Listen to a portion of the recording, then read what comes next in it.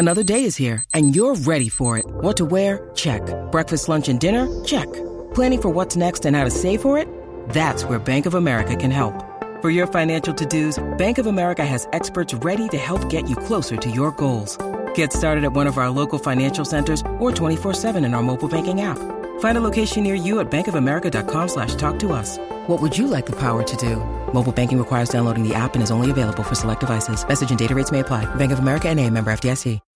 When you need mealtime inspiration, it's worth shopping Kroger, where you'll find over 30,000 mouth-watering choices that excite your inner foodie. And no matter what tasty choice you make, you'll enjoy our everyday low prices, plus extra ways to save, like digital coupons worth over $600 each week. You can also save up to $1 off per gallon at the pump with fuel points. More savings and more inspiring flavors make shopping Kroger worth it every time. Kroger, fresh for everyone. Fuel restrictions apply. Welcome to Heart and Hand, the Rangers podcast. The podcast that's bloody glad the season is over. This week on Heart and Hand, thank God, the season is over.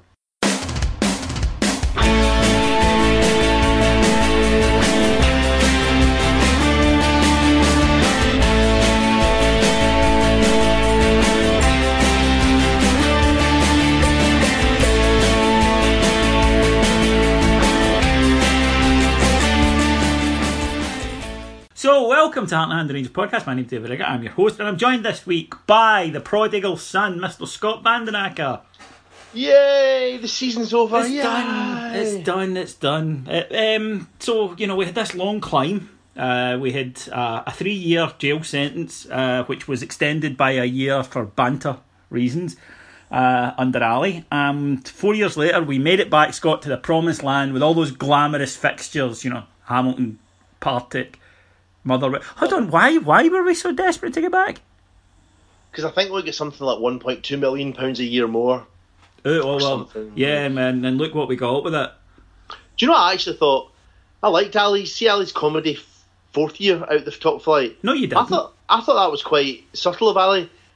You know, we'll get big crowds. It was the third year. It was the third year because we come up in the fourth. Yeah, that's right. Yeah, sorry. Yeah, third year Ali sort of, I'll fool them, I'll keep them down in the lower leagues. It's more fun.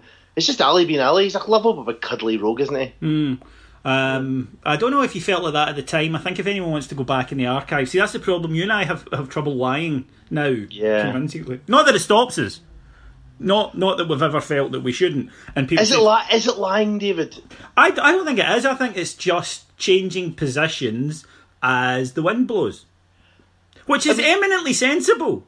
People say that the stupidest type of people are people that can't change their opinion when new facts come in. Yes. Or change it back later, even with the same facts. Yes, and that's us. That's us, yeah. What have we always said since we first met? There's no smoke without fire. Absolutely.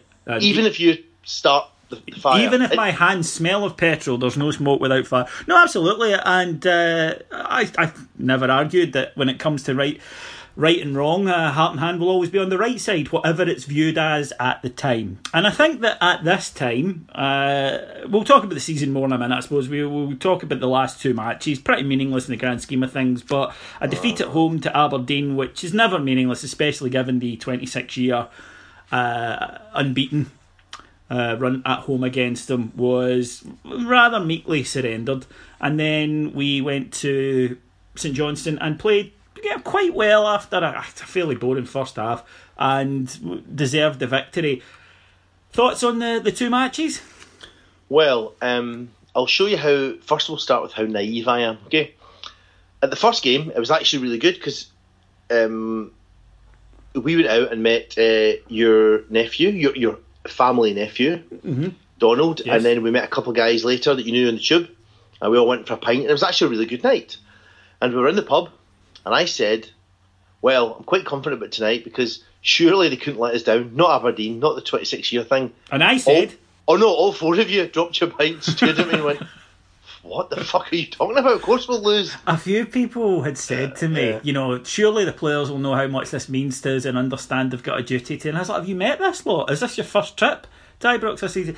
And, sure as fate, what I will say is we had a back four that started off with the two youngsters in it, Bates and Aidan Wilson, make his debut, and then Miles Bierman come on because Hodgson got injured early on. And those kids didn't let us down. And Aidan Wilson in the two matches looked really good. But All the problems lay further forward. Yeah, it's one of those situations, as you said, before the match, standing, in the pub and then talking to other fans on our way into the ground. You looked at that midfield and you thought that's a problem. That's going to cost us, and it did. And the problem was Aberdeen are not a great side and do have this sort of Glasgow phobia about them. They could have overrun us in the first half and they didn't, and once they got to 2-0, I was worried. I genuinely thought, this could get nasty. We got a goal back with a nice bit of play from much maligned Josh Windus and a great finish from Martin Waghorn, and then it was almost like Aberdeen said, right, okay, we're not losing another goal, let's just keep them at arm's length, and we're not good enough to get past a solid team when they're keeping us at arm's length. And we had a kind of half chance for Windass that fell in the box, but that was really about it. Yeah, I mean, Aberdeen did the same sort of thing that we did, but they just worked harder. Like, they had a 4-3-3 going forward, and it went to 4-5-1. But their two wide midfielders were much, much more eager to track back and make the shape. And the three in the centre looked like three centre midfielders and knew what they were doing. Whereas, when ours were just all over the place. And when we did get forward, as we were saying at the game, nobody pulled back in time. Nobody tracked their runners. Aberdeen made the shape again much quicker. And as you say, we lost the ball. They dropped back into bank of four and a bank of... We couldn't get through that. No, we were too slow and moved the ball. Like it, no. I mean, I will give the team, especially the youngsters, credit, because they could have collapsed. The mood in Ibrox at 2-0 was angry, and rightfully so. They could have collapsed and they didn't, and they dug in. And it was one of those nights where I'm sitting looking at it and I'm going, this isn't a lack of effort. This isn't, they don't care anything like that. This is just, they're not very good. And they've bumped into a side here who are a bit smarter, who are a bit bigger, a bit stronger, physically bigger, yeah. A bit more organised, and that's not a reflection on Pedro Caixinha, by the way, in case anyone thinks I'm having a dig. I'm really not, because obviously he's inherited a piss poor squad, of which several have clearly chucked it and have been sent to Coventry, hopefully literally in the case of Houston, and he had to pitch in kids and what he was left with of the first team squad, and they were just a bit better than us on the night, and they gave it as much as they could. They just don't have the talent to overcome that sort of adversity, and it showed. But the other pleasing thing from the night was young Barjonas. Is that how you pronounce it? Barjonas? It's Barjonas, I think, right. His song, as someone suggested to me, should be My Name is Jonas by Weezer. I want everyone to listen to that song. My Name is Jonas by Weezer, and you can fit a bloody good Barjonas song into that. He came on, looked really assured and quite, we'd mentioned the physical difference. He didn't look like he looks a bit of a unit. That got him a start on Sunday, and I really was impressed. I thought he had a terrific performance. Yeah. And again, I thought that the young centre-halves performed really admirably. I think what probably pisses you off at this late stage in the season is that everyone's talked about how difficult it's been for the players and all the change in shape. And see, when you see Bates, Aidan Wilson, Bierman and Barjonas, the effort they put in, the ability they showed just to clear their lines, and in Barjonas' case, the ability on the ball. They showed more in 3 or 4 games than most of them showed in the 33 preceding games.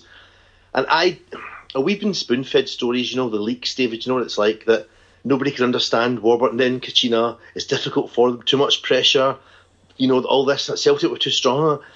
The kids showed that at age of 18, ranging to 21, they managed to stand up to physical tackles, clear their lines, not panic. All these things that supposedly were impossible for our team to manage in all the preceding months. And I'm not saying it's what might have been, but it does give lie to some of the absolute shysters that have been masquerading as first-team players.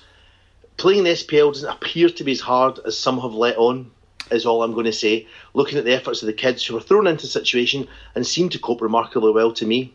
I was angry after the Aberdeen game for the obvious reason. It's been a long time. And it's funny. The other thing is, it doesn't matter about the record so much as they hate it.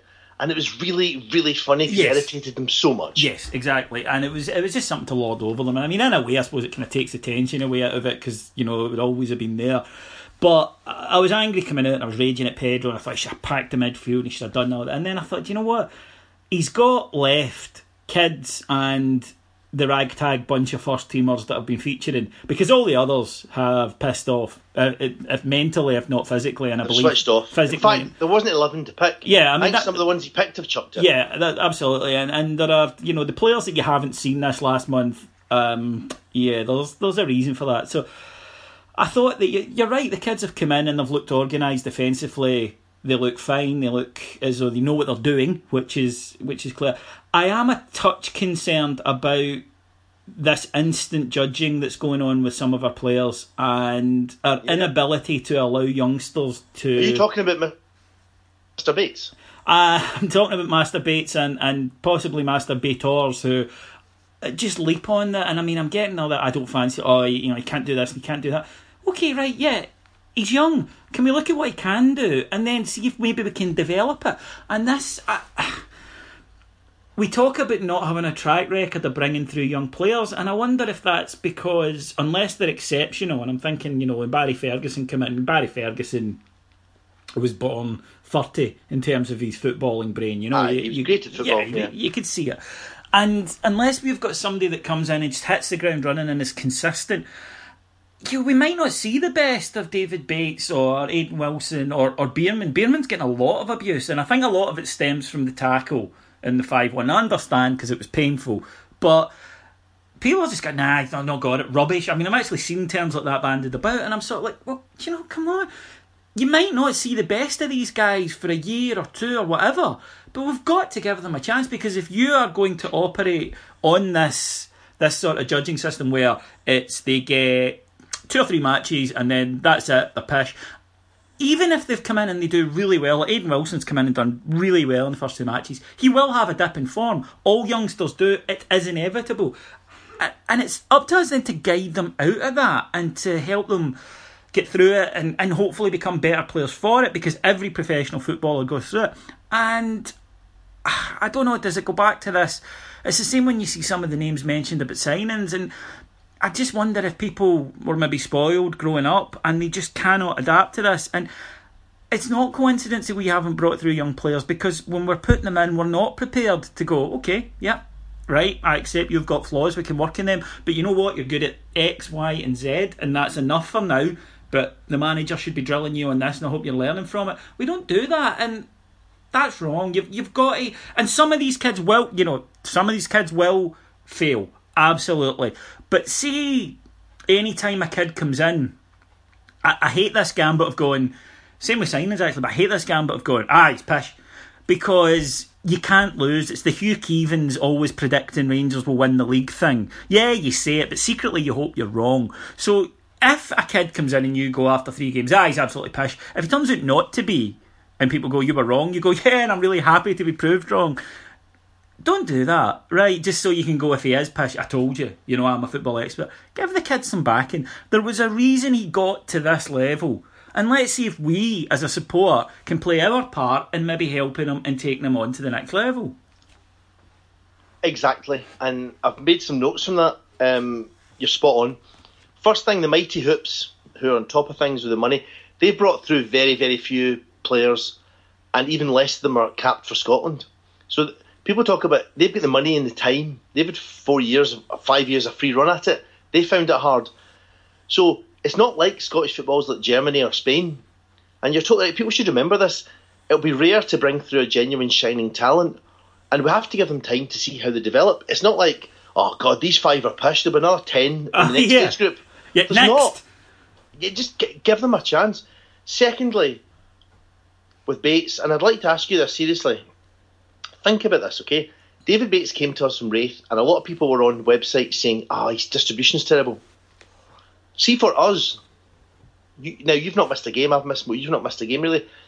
When has David Bates' passing got us into trouble? For us, not for Wraith. When has David Bates sold a goal through his supposed terrible distribution? No, I agree. I can't offhand remember an absolute howler where he has come out, and I can remember it from Wilson and from Kiernan. Yep, what he does do, he rolls it too much to the likes of Toral. Maybe he does. He rolls 10 yards past him. But Jockey Bjorklund did that. Yeah. Bjorklund rolled the ball to his midfield every time. So I would say that I've not seen this terrible distribution that costs us goals. Haven't witnessed it. He can also head the ball and clear his lines, unlike almost all of our defence except for Hill. Secondly, Bierman. Now, David, I was lucky. I'm a very lucky man, but in the spring of 1989, I was at Parkhead, okay? Mm-hmm. That doesn't make you lucky, Jesus. No, well, we won there for the first time in 9 years. Oh, okay. Right? Okay. We won there for the first time in 9 years, but during that game, there was a penalty which Joe Miller hilariously missed. I recall that, yes. It wasn't a twice taken penalty. He missed twice. Yes. Conceded by Richard Gough. Now, is Richard Gough shite? He gave away a penalty against Celtic. That's a crime, David. That's unforgivable. So I just find this, Scott, I just find it such a cheap way of thinking about young players where you automatically label them pish, because then if they are, you can go, ha, I was right. And you don't realise that it was a self-fulfilling prophecy, because you're then looking at them and judging them, and we judge them on what they do wrong. We ignore they can do well for 89 minutes and make a mistake, and that's what we focus on. And they're not going to improve with us if that's the case. And then it's justified with, well, it's difficult to play for Rangers. Yes, it is. Can we maybe do a bit to make it a bit easier? Absolutely. But and also I think let's step on from that. It's easy though. If you're a player leaving the game and you've been horsed 5-1 by Celtic, the worst home defeat in the history of Celtic, you're looking for a scapegoat, right? Yeah. So who's easy? Right, a kid. You can dump him. Fuck him. Lee Wallace is coming back. It was his fault. In the context of the game, it was not Bierman's fault that we lost 5-1, but it's easy. You don't have to pick your own favourite. You don't have to pick any of the established players. You don't have to pick in somebody that Kachina might keep next season, so you look like a dick in front of your pals. You pick an 18-year-old guy and go, it's his fault. It's cowardly, and I hate using that word, but if you came out of the recent run of bad games against Celtic and said that Bierman was the reason, I put my finger on it, and that's why we lost to Celtic, it's just utter shite. And it's a coward's way out as well. Yeah. The lads are doing the best they can do. Yeah, absolutely. Get behind the youngsters. Mark is always saying that. Well, he gets right behind youngsters, Slovakian youngsters usually. Yeah. But, and as you say, Jonas, I mean, I would like to see this panoply, I'll use that word, David, of midfielders who've been better than him. Yeah, he's 17, yeah, he's local, and yeah, he's not very glamorous because he's from Cumbernauld. But who's been better than him in midfield this season from the few games he's played? Get behind him. And see if all of these players, Bates, Wilson, none of them make the first team eventually. Well, that can happen in football. But what won't help is you booing them. And I'm not sure that our demographic, I think, of the people are. And I feel sometimes that you and I are howling into the void, because the folk that listen and download to this probably agree. Yes. But say it to your mates, say it to your dad, say it to the guys in your RSC, give the kids a break. We've been let down by a lot of players this season, and I really would not say that Bates, Bierman, Wilson and Barjonas were amongst those who let us down this season. No, absolutely. And they might turn out to be very serviceable players. They might turn out not to be. But you're right. I mean, I've already seen things like, we've brought through 4 or 5 players the last few weeks to debut level. Guys going, great, get Atakai in as well. And you're like, it's this thing, it's almost like Magpies, I need new, shiny and new. And right, we've tried him, he's pish, get him in. And you're right, there aren't 20 or 30 guys right behind them. You get through a crop, 4 or 5 every couple of years, and then you've got to try and make a situation where you get 1 or 2 of them through to either being a good solid pro for you or sellable. And we don't have that. Before we move on to the overhaul, expected overhaul or necessary overhaul, there was first of all, I want to congratulate the Rangers support, because we had officially the largest away support in the UK this year. Yes, I noticed. We also had the highest away support in every stadium in SPL, except for Motherwell, because they had to cut their... Is that right? Yes, they cut our tickets after what happened in the playoffs. Well, when they cut our tickets because their fans acted like children. And attacked us, yes, apparently, yes. But so we'd, in every other SPL ground, and St Johnstone at the game of December had the highest attendance at the new stadium, I believe. So the new stadium? It's been open for 14 years, hasn't it? And apparently it's been open since like the 80s. Oh yeah, apparently this was the highest for, however many years. The new stadium, fucking 30 years. Well, you know what I mean? But we set a record, I think. I know exactly what you mean, because you think that 1992 was 6 years ago. I believe there's a new band you like called Black Grape. They're just out with their latest beat combo activities. This Britpop. It's going well. Yeah. It's going well. Yes, but yeah. So congratulations, and even then, a Sunday morning to go to Perth. For no reason, for a kickabout. Not even a Saturday 3:00, a Sunday 12:45, whatever it was, kick-off. We took 5,500. And it was great. And Rangers played reasonably well and won, in the end of a kind of long and fairly arduous season. Can I say something about your point? Sorry. We're getting slammed in the press by more than one journalist for having fun. Yes, we are. See that? Yes, the fans apparently weren't great and jolly. Kashina was making a fool of himself by posing with the fans. Yes. The fans shouldn't have been happy, shouldn't have travelled through. And everyone disgraced himself by going to the game and having fun at the game. Basically, yes. Pedro Caixinha at the end, there's some really beautiful pictures of before the match. Pedro Caixinha was over chatting to young disabled supporters, and you can just see the absolute joy on their faces and the photographs. I mean, these are memories that last forever. That wasn't what the press focused on. At the end of the match, Pedro Caixinha walked over to away support, some of whom I think might have been merry, shall we say. Yeah, no, I think so. On the Sabbath? On the Sabbath. Possibly from the night before, okay? I hope so. Yeah, I'm sure they all stopped drinking at 23:59 on the Saturday evening, as our Lord intended. And they gathered around him because, hey, it's the Rangers manager and they're delighted to see him.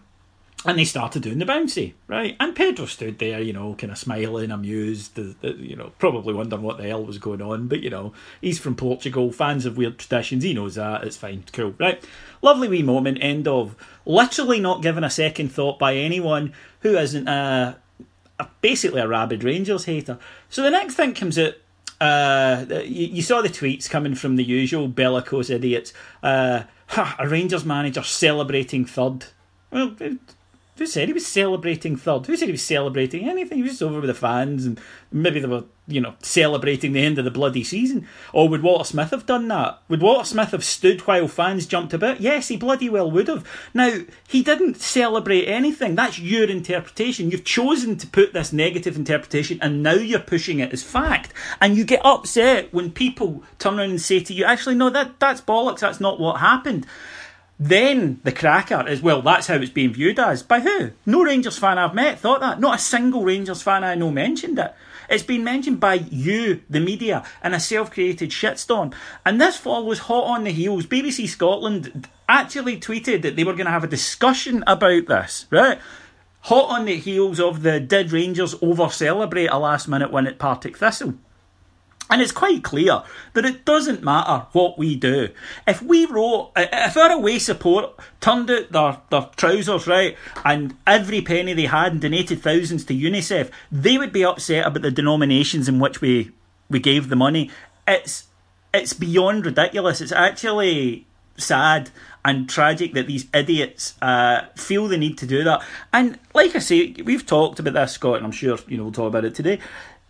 The undercurrent with Pedro, the professor, the funny foreigner, it's not done this way in our country, as Charlie Nicholas said. If you're being kind, that's xenophobic. Mm-hmm. If you're being kind. If you're not, there's some seriously dodgy undertones to that. But even going past that, because I don't think they're racist, I think they're stupid, I think they're ignorant, I think they're small-minded. But even moving past that, it's quite clear it's then sneering at young working class guys paying money to go and enjoy themselves at the football by people who do nothing but suck the money, the joy and the interest out of our game. People in the Scottish media that are 30 years behind the time, that we know right now are sitting behind a fucking typewriter, they probably are a typewriter, but clacking away with shit like lines up a shock swoop, transfer window slam shut. You're right, the same shite you've been writing for 30 years. During that time, Scottish football has become a standing joke and you've played a part in it. Absolutely. I mean, the way I would look at it, and every Rangers fan I've spoken to has looked at it, is Pedro's trying to bring back some sort of passion. The first thing he identified about our play was how anemic it was and how nobody seemed to give a shit. He said that and repeatedly. And I think at the end of the season, he could not believe that 5,500 fans came at noon on a Sunday. And he went over to them.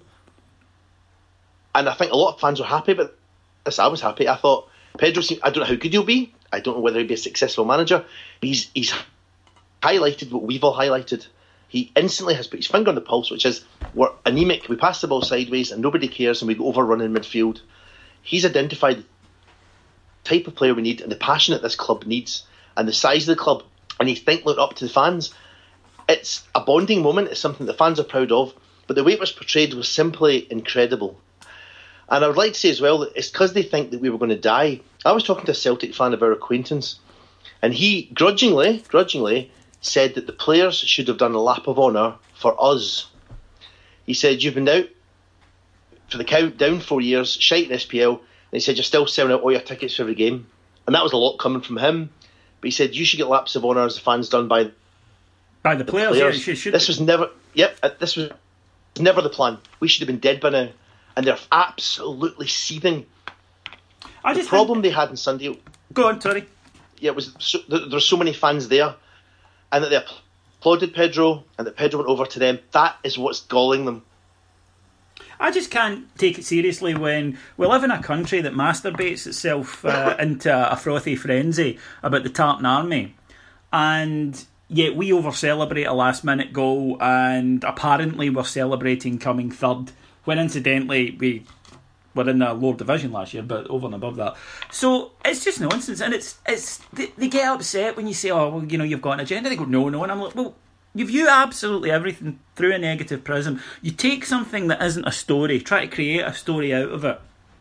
One that I genuinely do find offensive, because apart from the xenophobic side of it, I think there's a real undercurrent of, look at this working class scumbags. Look at these working class scumbags on their day out. You know, how dare they be pissed and having fun? And I resent that, especially because, you know, no offence, I've seen a lot of the journalists and they look as though they've been covered in glue and kicked through a USC and an age-inappropriate section of USC at that. So, you know, I'm not having it. They're the type of people that live in fucking, you know, semi-detached barrack houses. And I'll say two more things on the matter. Number one, there's certain stories that they don't seem to be writing. Yeah. A lot of open goals in Scottish football. And secondly, we're about to get humped by England for the second time, and nobody, not one of them, has thought to write a long-form article on where we are, where we're going, where Scottish football fell off its place, its axis, and what we can do about it in terms of budgets, what countries are comparable in size. Nothing. It's just Brendan's magic, Pedro's a wee dick. Yeah, and it's quite clearly very much a line that they've agreed. It's one that they all follow, and it's one that they look for evidence. Now, a positive side to that is we can have doubts about Pedro, right? And I know a lot of people do, and a lot of people do very vocally. And at the moment, I must admit, I'm very much in a wait-and-see camp, because you can't really judge him. I spoke about this, you know, what you think and what you feel, and I've got my worries, all that, right? But I'll tell you something. There's nothing is going to get the Rangers support behind someone than the Scottish media not liking them. Oh, absolutely. I mean, they've decided that Pedro... I mean, they seem to have this thing, it was like, Pedro must go, because surely you lot wanted Barry Ferguson and Alex McLeish. We're on your side in this, and the fans are like, what the fuck are you talking about? Yeah. What? Look, Chris Boyd has written a long article here telling you that Pedro's a bit of a... Is that the one that went... that one? Scott, I'm pretty sure that's offensive to a lot of people. Oh, yeah. But I'm talking about Chris Crane Boyd. Sorry. Okay, well, I'm not going to sit here and argue the intelligence levels of Chris Boyd. And again, it's just part of this weird thing that our ex-players, they just don't know us. They just do not know us at all. And they don't know what we want. So there they go. You know, they don't realise that we despise the media. They go and pal about with them. They then write articles that are being fed, or put their name to articles that are being fed to them by these guys. And then they get surprised when our fans go, you're a fucking bellend. And they're, oh man, you know, I'd scored X amount of goals for the club or the rest of it. You know, well, fuck up then.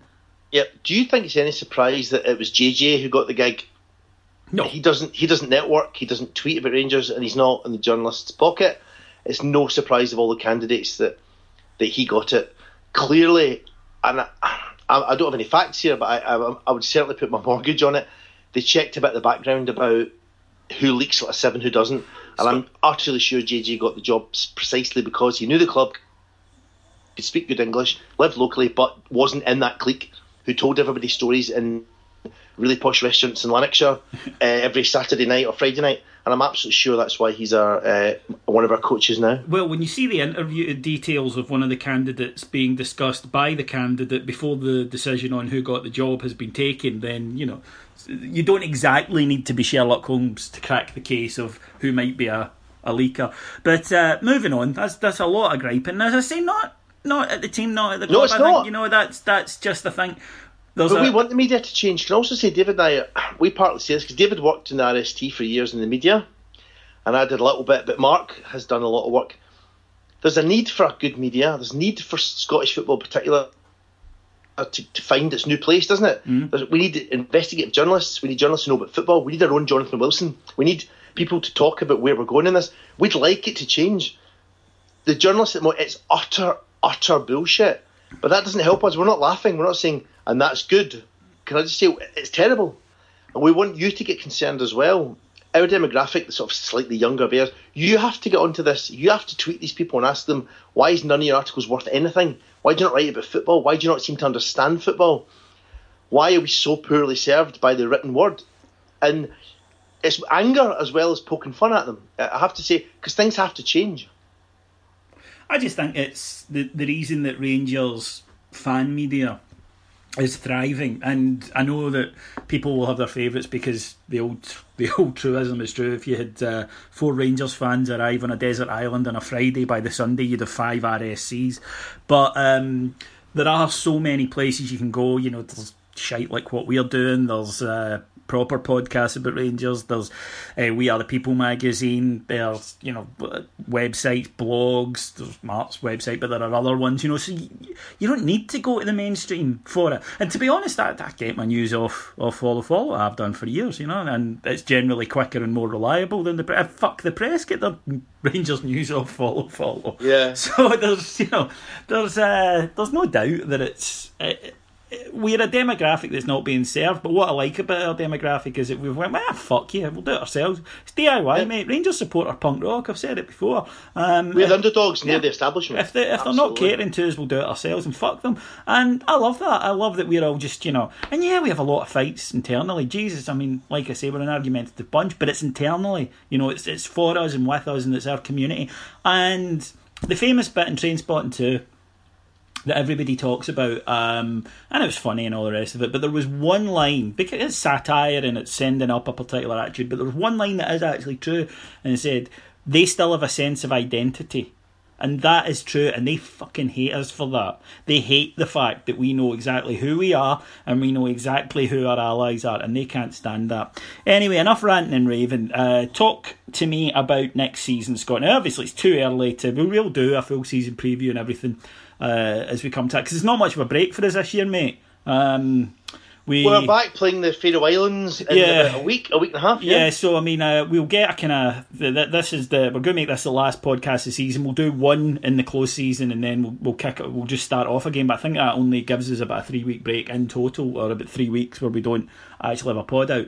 But the early signs are it seems to be a lot of rumours and movement at the moment. The one that looks a done deal, and I'm sure people will come back and say if this isn't the case, is Ryan Jack, the Aberdeen captain. Although not the captain anymore, they've stripped him of the captaincy, and even if he's fit for Saturday for the cup final, he will not be the captain. So... Because he's become a Hun bastard. Yes. So I think he might be joining us. There's been some fantastic stuff on Twitter of Aberdeen fans going, he's pish, we don't like, and then people have been finding old tweets where they've been going on about what a good player he is. He's not world beater, but he's better than what we've got in there. I think he is. Although, again, seeing that we found it's like Bajonas in that midfield probably looked like Michelangelo, me and you going for a wee painting session. I think, because he was an actual proper midfielder playing in midfield. Yeah, and I think Ryan Jack, by virtue of the fact that apparently he can pass the ball, trap it and tackle folk, will immediately improve our midfield, so fair enough. The centre-halves mentioned, Bruno Alves, which we've said before, still looks a terrific signing if we can pull it off. Rashid Sumayala, who... could go either way. Nobody knows anything about, if we're being honest. the only time will tell. The manager knows him, and the manager's been here long enough, you would hope to know. My favourite exchange, though, was on Mark's website about this. So, somebody said, Somalia, nobody knows anything about him. He's been stuck in... He's never played in Major League. He's been playing in the United Arab Emirates. And somebody came on and said, hi, but he's got 3 caps for Ghana. And there's a wee pause, and the guy came on and said, have you seen fucking Ghana either? I was like, well, no, I haven't seen UAE League or Ghana. I haven't seen it either. I've done that myself in the past, where I've been excited about a signing, and I realised then it's because I think he's got acceleration rating 18 and it's from Football Manager. So Yes. time, you do, sometimes it bleeds into reality. I mean, you're really excited and it's based entirely on some stat, but there's a bit of truth to those games. So I know people mock it, but they do genuinely use research and stuff. But we'll see it's a gamble. At the end of the day, like I say, the manager knows him and now knows Scottish football, so you would hope that it's not just a case of, he's a good player. You hope that he's a good player and he'll fit this. And he can put the boot in a bit. Yeah, he can stand up. Well, Alves can put the boot in a bit.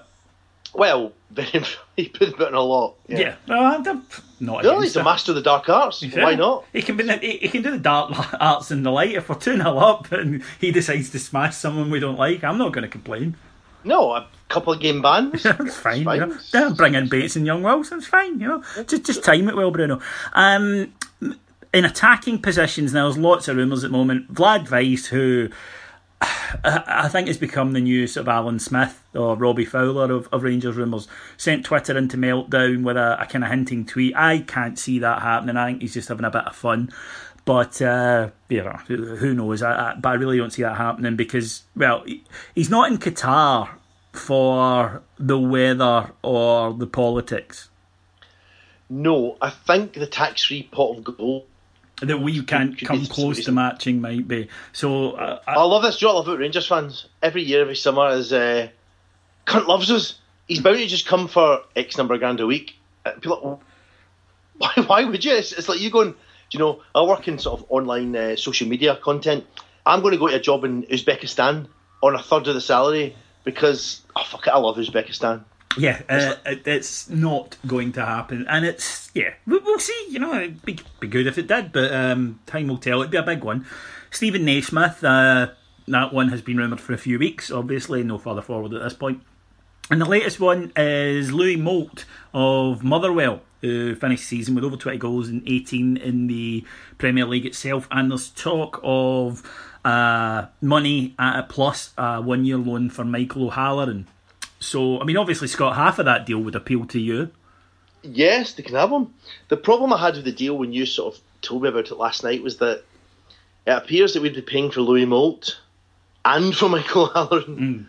I fully understand how it suits us with us paying 90% of O'Halloran's wages, but maybe somebody cleverer than me has worked this out that it's cost effective. No, it's not, but there's two reasons for it. One, he has virtually no resale value at the moment because he's been such a big dud. Right? Yes. So at the moment, there are very few of the people that you would say he's definitely a payoff. He probably would be in the payoff. I mean, I think we'll be able to find clubs for most of them and actually get a fee in. Not great fees, but fees in for most of the ones we want rid of. But he's not in that category. We overpaid for him and he has been garbage. So the idea of putting him out on loan would be that if he goes away, has a good year, he then develops some resale value, or you could, have another go at my eyebrows. But the other thing is, people are automatically assuming that Motherwell want $500,000 plus a 1-year fully paid for loan for Michael O'Halloran, and that means that's what it is. That's opening gambit stuff. So yeah, I mean, Louis Moult scored, I believe, now you may be able to correct me because you're a Mr. Stato, aren't you? But I believe Louis Moult scored more goals against Celtic than we did as a team. Well, I don't know that one offhand. I think he hit 5 against them in these 4 games, and I think we managed in the league 4. What I know is that... So yeah, I mean, why not? People like he's shite. Do you know why he's shite, David? Because he pays in the SPL. Yeah, that's exactly it. And what I've seen from people is, well, I hope we'd be, further along the road than that. Yeah, well, we're not. And, I just don't think he's good enough. And it's like, well, okay, here's the journey that we're taking. We're not going from where we are to where we want to be in one jump. It doesn't happen. It's not going to happen. It's all going to be incremental. Is he better than what we've got, and can we afford them? Yes. And I don't understand. If our problem is we don't score enough goals in the SPFL, here's a guy who can score goals in the SPFL. To me, it looks a logical gamble. Now, he could come in and he could be Chris Boyd, or he could come in and he could be Chris Killen. You don't know. But that's the problem. You know, we don't have £3-4 million per striker. The other name that people throw up when Mo has been mentioned is Jason Cummings, and I think Jason Cummings would do a terrific job for us, despite my obvious, disdain for him as a human being. Fucking hell, and that hair, and he's blonde. He's probably left-handed. But all of that combined, even if me thinking that Cummings would come in and do a terrific job for us, does anyone realistically see Hibs selling him to us? Especially if it's miraculous. Do you know what the social media world has decided? They've all decided that Jason Cummings has got a buyout clause, which is really cheap and only applies to Rangers. Yeah. It was agreed in secret. Was it fuck? Yeah. Hibs did not say, we'll give you a special cheaper buyout clause because you're the mighty Rangers. In fact, the opposite. I bet they've doubled whatever his fee is. There's no way we're getting him cheap. Yeah, that's the thing. There's at least one club in Scotland that could outbid us and would do. And two, I suspect that wages-wise, several clubs in England could blow us out of the water. Even random clubs. Yeah. I mean, that's the thing. Derby, Ipswich. Yeah. Derby are spending, last year I think Derby spent 14 million. Yeah, so we're not talking about so-called big clubs. The bottom half of the Championship and the top half of League One could give him what he's looking for, 15 grand a week without any problem. If there's a deal in place and if he comes, I think that'd be a really good signing. But the idea that Hibs are going to have made it, have smoothed the path for us to get Cummings is total shite. Yeah, I just do not see it happening. Older Bears, such as you and myself and others, will remember the bother we had trying to get players from Dundee United when Jim McLean was there. And this was when we had money. I mean, the Richard Gough thing, Richard Gough went to Spurs for a year for us to be able to get, because Dundee United point blank would not sell him to us. And people always say things, player power can force a move through. Kind of can. It didn't work with Scott Allen, and we all know how that turned out. So, is the SPL as attractive? That's the other thing. Player power. What if Jason Cummings actually quite fancies playing for Derby or Forest or Sheffield? What if playing in the SPL isn't what it was? Well, it isn't. It's not. And our fans have got this idea that once we make our interest known, that's that. I don't know if it is really anymore. I'm not entirely sure. I mean, I'd like to see it happen. I don't. But the problem I have is that we then go for Mo, who has gotten people say, well, he's not good enough, and I'm like, well, Pedro might have the final say on that. He clearly reckons he could do something for us. And again, it's like, why not give him a chance rather than instantly writing people off and hoping for someone from abroad that we haven't heard of who will turn out to be gold? Because it's the equivalent, I've said before, it's the equivalent of the orphan in the home that just knows that his real parents are going to come back from one day and they're, a king and queen. It doesn't always work like that, right? It'd be great if we could get in somebody who was an undiscovered, the next version of Michael Mols kind of thing, but it doesn't work like that. Everybody gets scouted, everybody gets noticed. We have to pish with the cock we've got, and that means that we're going to have to look at players who, you're right, might not be able to get us straight to the level we need to go to, but they might be able to help us get us closer to it.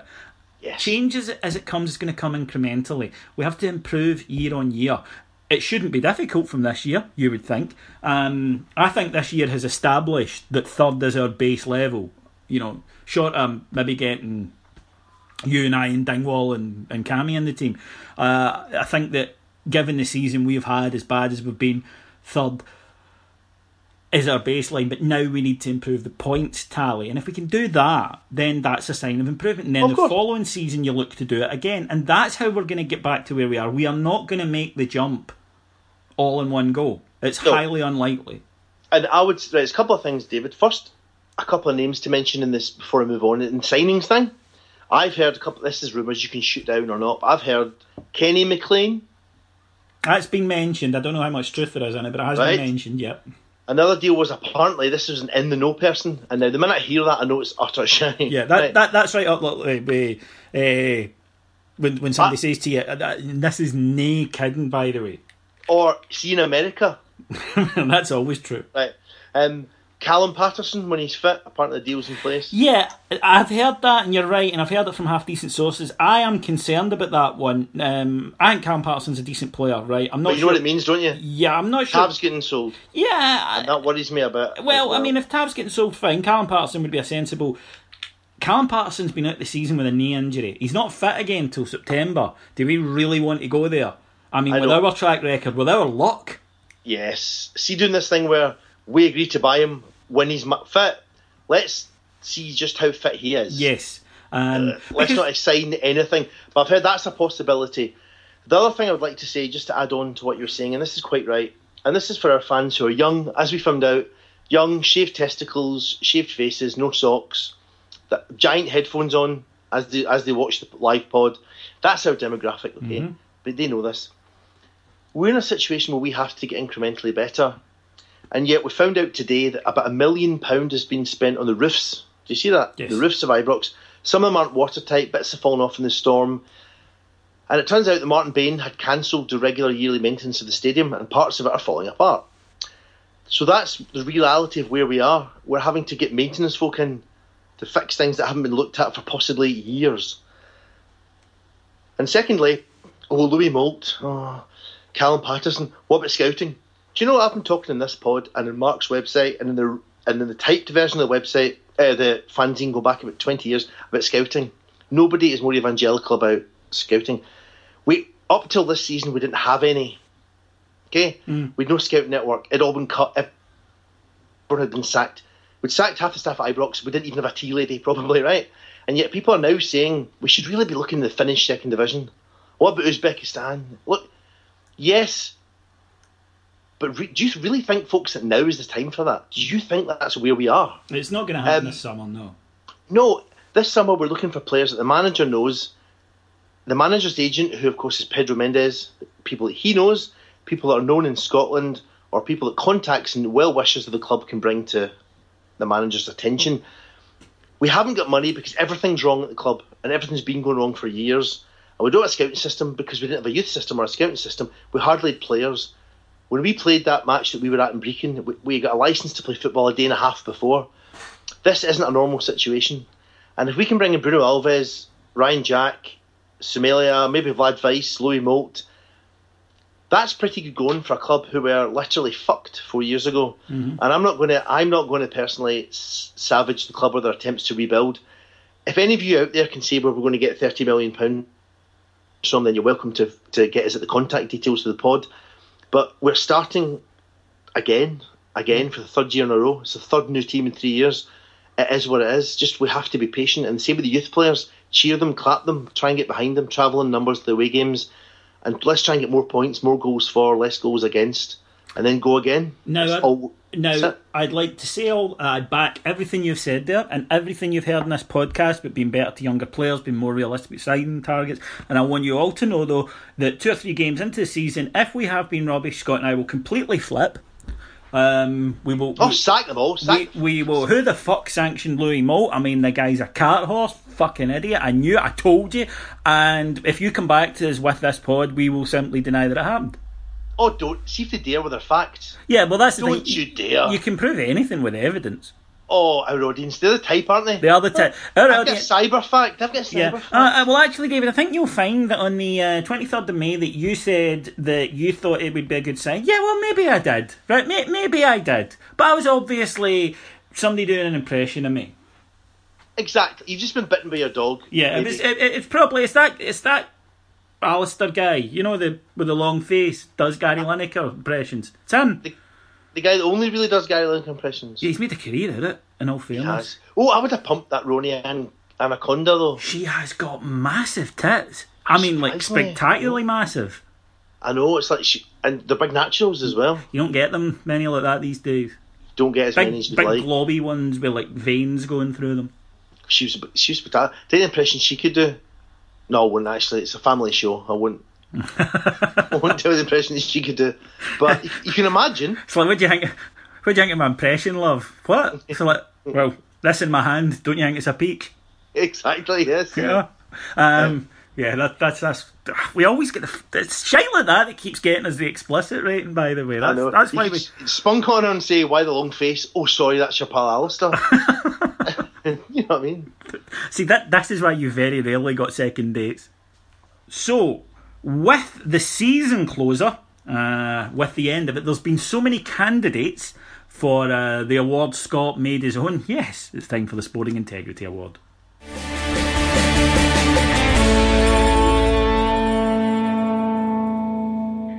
The Sporting Integrity Award is when we look around the world of football and see who's made the biggest dick of themselves over the past 7 days. Named, of course, after liars, cheats, conmen, journalists, Scottish football at its finest, ladies and gentlemen. And Scott, there's been just a plethora. There has just been so much of it. I've got a couple sitting here. I'm sure you'll mention them, but if not, I'm ready to roll with them. It was a great week for Sporting Integrity. Well, I'm going to venture away from domestic scene because I'm sure David has got many I am going to just take us as I always do around the world, because if you think too much on Scottish sporting integrity, quite frankly, it's depressing.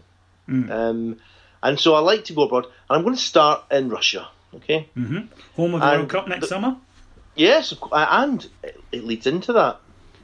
They launched one of the new stadiums by hosting the Russian Cup final there. So the Cup final was held in Sochi, where they had the Winter Olympics. Remember, Sochi's new stadium, the Fisht Stadium. People are a wee bit wary of your pronunciation, Scott, after the whole swastika thing. Fisht. Fisht, okay, stadium. And it hosted the Russian Cup final. It was a dry run for 2018, okay? Okay. And the match ended, the Russian Cup final ended with a mass brawl, 4 red cards and 64 arrests, and riot police on the pitch. Well, it's just exuberance, I would have thought. You'd have thought. Deputy PM, of course, a man with previous, Vitaly Mutko, who is not a man short of opinions, all of them nonsensical, said it was a good ending to the cup final. In fact, it was like a good wedding, exciting, and then a good punch-up. And obviously in Russia, it's like Scotland. I've been to a Russian birthday party, and it is like that.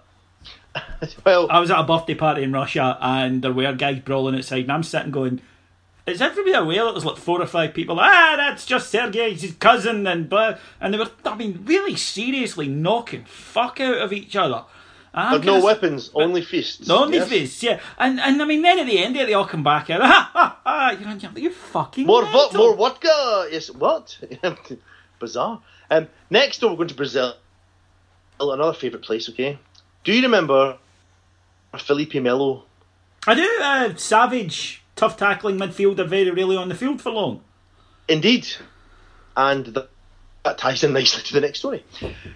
He was a couple of Felipe Melo stories. First of all, he's been banned for punching Peñarol's Matias Mera in the face during a game. We've only got one side of the story. We don't know what Matias Mera did.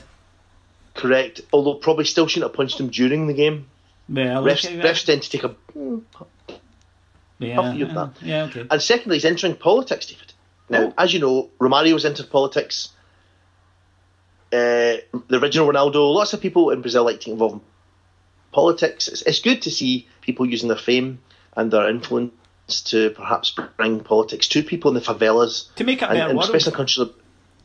Yeah, but maybe it's not the kind of politics that we want Felipe Melo to get involved in. He's backing the far-right presidential candidate Jair Bolsonaro, who's running an evangelical, far-right, pro-torture, anti-gay ticket. Pro-torture? Melo says, yes, I'm with Bolsonaro. God bless hard workers. I hate gays and fuck all tramps. So you've probably signed up for this party. Sadly, I can't vote in Brazil, but I have made a donation via PayPal. That sounds like the kind of party you would like to see lead. Pretty offensive, Scott, and especially to a podcast with us, which is not scared of the of embracing. Pink pound. Yes, exactly. A pink pounding. In fact, let's just say this here now. Felipe Melo, no friend of Heart and Hand. Exactly. Felipe Melo, you can fuck off. And lastly, Brazil again. Sapucainense president Jose Luis Cristianetti reacted after striker Marlon Nathaniel was arrested on the bench before kick-off over alleged armed kidnapping and extortion charges. Okay, well, fairly. If you're going to get he seemed lifted, a nice lad. Yeah, yes, indeed. He seemed like a nice lad. This is a surprise. Mind you, it's a sad surprise. yes, well, Yes. it certainly is. Right, well, Scott, I have a couple. Okay. One of which would have won, but Podder Cammy Bell tweeted me and said, "I demand that this wins." And you know how well I react to demands from, Well, the lower orders. Since Cammy moved to Bucharest, it's not been the same. No, exactly. I mean, you would think he would fucking know better. David, do what I say. No, Cammy, I'm not going to. Yes. It's quite simple. It's but- worked that way for years. Yes, but you agree with me. I don't care. It's like, I'm not giving in to you. You don't give in to sort of children. I'll do what he asks me to do when he wears a T-shirt that fits. I.e. the 29th of July. Exactly. But this would have won, but isn't going to. Hibs, the other day, on Twitter, live tweeted in its entirety last year's Scottish Cup final. By mistake? No. They actually sat down and retweeted every tweet from last year's Scottish Cup final. How fucking tragic is that? Is it the only thing that's happened to them? Yes. Basically ever? Yes. Yeah. We got one over on Rangers once. Yeah. You just know they'll be talking about it, and like they'll songs, they'll make a film about it. Irvin Welsh will write the screenplay. Rahibs. Rahibs and that winning stuff, man. So yeah, that is just too tragic for words. But the winner, and he has to be. I mean, he has to be. It's fitting, as he's been sent off, is captain, leader, legend, pikey, John Terry. Oh, Jesus. Oh. Now, I'm sure you're all aware of this, but it's John Terry's last match for Chelsea at Stamford Bridge, and they wanted to give him a send-off, of course, and absolutely 100% agree that they should. He has been a fantastic servant to them, a fantastic player to them, and I cannot stress enough how much he deserved a send-off. Everybody felt it was fitting. Nobody more so than John Terry himself, who arranged that on the 26th minute, because his squad number is 26, he would be substituted and the Chelsea players would give him a guard of honour as he left the field. What, at the end of the game? 26th minute. No, but the guard of honour would be the end of the game. No. Wouldn't it, Sunderland agreed to this. David Moyes, showing all the self-respect really has been booted out of him in his time at Manchester United. And the now departed David Moyes, of course. I hope Sunderland sacked him for this. They agreed to kick the ball out of play. Oh, for fuck. At that time. And the Chelsea players lined up, and captain, leader, legend, don't leave him in a room with your partner, John Terry, walked off looking emotional. Now you hate Chelsea. I do hate Chelsea. Right. I also hate modern football. So imagine this collision. This was never going to work for you. But the thing that made me, cringe, apart from he didn't die. He can still come back and visit. And I think a lap of honour after the match, absolutely. Giving him a microphone, telling him to do a speech after the match, go for it. Everyone can stand. During the game. Now, where it gets interesting is that there were a flood of bets placed on there being a throw-in in the 26th minute. Now, who could have leaked that information, David? It's hard to know, and the FA have started an investigation. And now, I'm not naming any names, but wasn't there the time John Terry was giving guided tours of Chelsea's training ground for 10 grand? Also, David, now, it's a quiz, and who loves quizzes more than you? Nobody. Name the player who was given an executive box by the FA when the new Wembley opened, because he was a current internationalist at the time, and returned it, used it only for family and friends, and who sold all the seats in the executive box for money at cup finals. I mean, he's on 200 grand a week. It's just, And he's a celebrity Celtic fan. Well, that's the other thing about John Terry, because a lot of Rangers fans have sympathies with Chelsea, and that's fine. Absolutely. I'm not having a go at you at that at all. I don't subscribe to this belief that you automatically have to like them if you like Rangers, but if that's your English team, that's great. But John Terry is a pikey, Tim. Yes, that's pretty much. And his mum. We won't go there. What? No. No. Google is your friend. I think a few people have went there, but we won't. Yes. But John Terry is the type of guy who takes sandwiches to the pictures. Yeah. John Terry sits in the pub and has a 1 Coke and then drinks a carry 4 Tenants. which he's planked in the boozer. Yes, it's planked in the boozer to save a bit of money. Planked in the toilets. Right. John Terry sells his used training kit at the end of a season. John Terry gets his Kit Kats from a guy at the local market and he gets 3 for £1. With some white socks. We could go on, but John Terry basically, pikey, winner of this week's Sporting Integrity Award.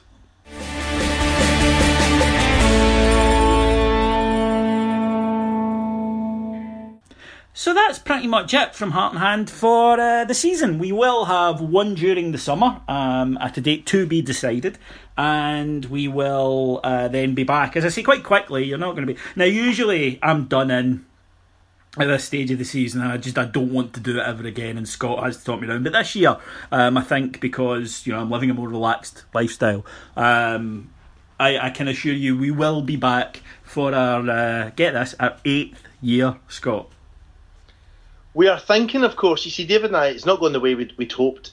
We were toying with basically retiring the pod when we won the title again. Yeah. I don't think we're going to live no, it's that long. That idea has been shelved. But we will definitely be back for another season next season. And we always thank, but very much so, again, to thank our executive producers in London, Mr. Mike Lee and Mr. Paul Miles, and all the team at Playback for all their hard work. It's very much appreciated over the season. I would like to thank all of you guys for listening, because without it, this is just, a group of pent-up homosexual men flirting with each other. We've said that before. You can get in touch with us. You can follow me on Twitter. I'm at Ibroxrock. Scott is... Scott Harthand. At Scott Harthand, Technology Grandpa. Yes, the same thing. Right. But he is... Cammy is at Beat That Beat. Mark is at Grandmaster Suck. And Ian Hogg is at Vanderhog. So that's how you can get in touch with us. Or if you'd rather go the Facebook route, get in touch with us, just search for Heart and Hand the Rangers Podcast on Facebook and you'll find us there. So that's pretty much it for the season then, Scott. Final thoughts? Well, I would like to thank David for having me on. I'd like to thank everyone who made the live pod such a success. I'd like to thank my family. I'd like to say rest in peace Roger Moore, who was the greatest Bond of all, of course. Are you fucking winding me up? Yes. And I would like to thank everyone who's a friend of the pod, everyone who downloads the pod, especially to our thousands of Celtic Sporting downloaders. And I look forward to seeing you next season with a full new team and a trip to the Faroe Islands in the first round of the Europa League qualifiers. Can't wait. Well, for me, I want to thank you, Scott. Again, another fun season, and he's very much the stalwart. He's the Kenny Miller, even though he won't enjoy the comparison. A couple of years from now, I'm getting a testimonial pod. Yes, that's true. Actually, this is 8, yeah. So in a few, 10 we need to get to for that to happen. I want Everton. You want the Everton pod? We'll see if we can get you a spot on that. Yeah. Can you imagine the accents for an hour? It's Pedro Caixinha. No, I don't. Sorry, no, you haven't thought this through, mate. You haven't thought this through. And on behalf of myself, like I say, thank you so much for listening. Scott there wanted to thank everyone who made the live pod such a success. Me. So I accept those thanks. The talent, The talent. And the guys at the Loudon and Greg for helping us put it all together. Everyone who turned up. And look, it's been a bastard of a year, but we're in the top flight. That, from where we were to where we are now, it is progress. And you know what? We're closer. We're a family. We're a fighting family. We fight like fuck, but we are a family. And I took my nephew to the game for the first time this season. It was his first season ticket, and you look about and you see kids going in for the first time. You see people posting pictures on social media. You see the fans making up new daft songs like the Joe Garner thing. You see them celebrating their last minute winner at Farragher. You see them doing the bouncy around Pedro. And you just think to yourself, I'm a part of this and it's bigger than me and it goes on forever. And fuck everyone who doesn't get it, because you know what? They don't matter. And you know why? Because we're the people. Take care. Speak to you again next season. Bye.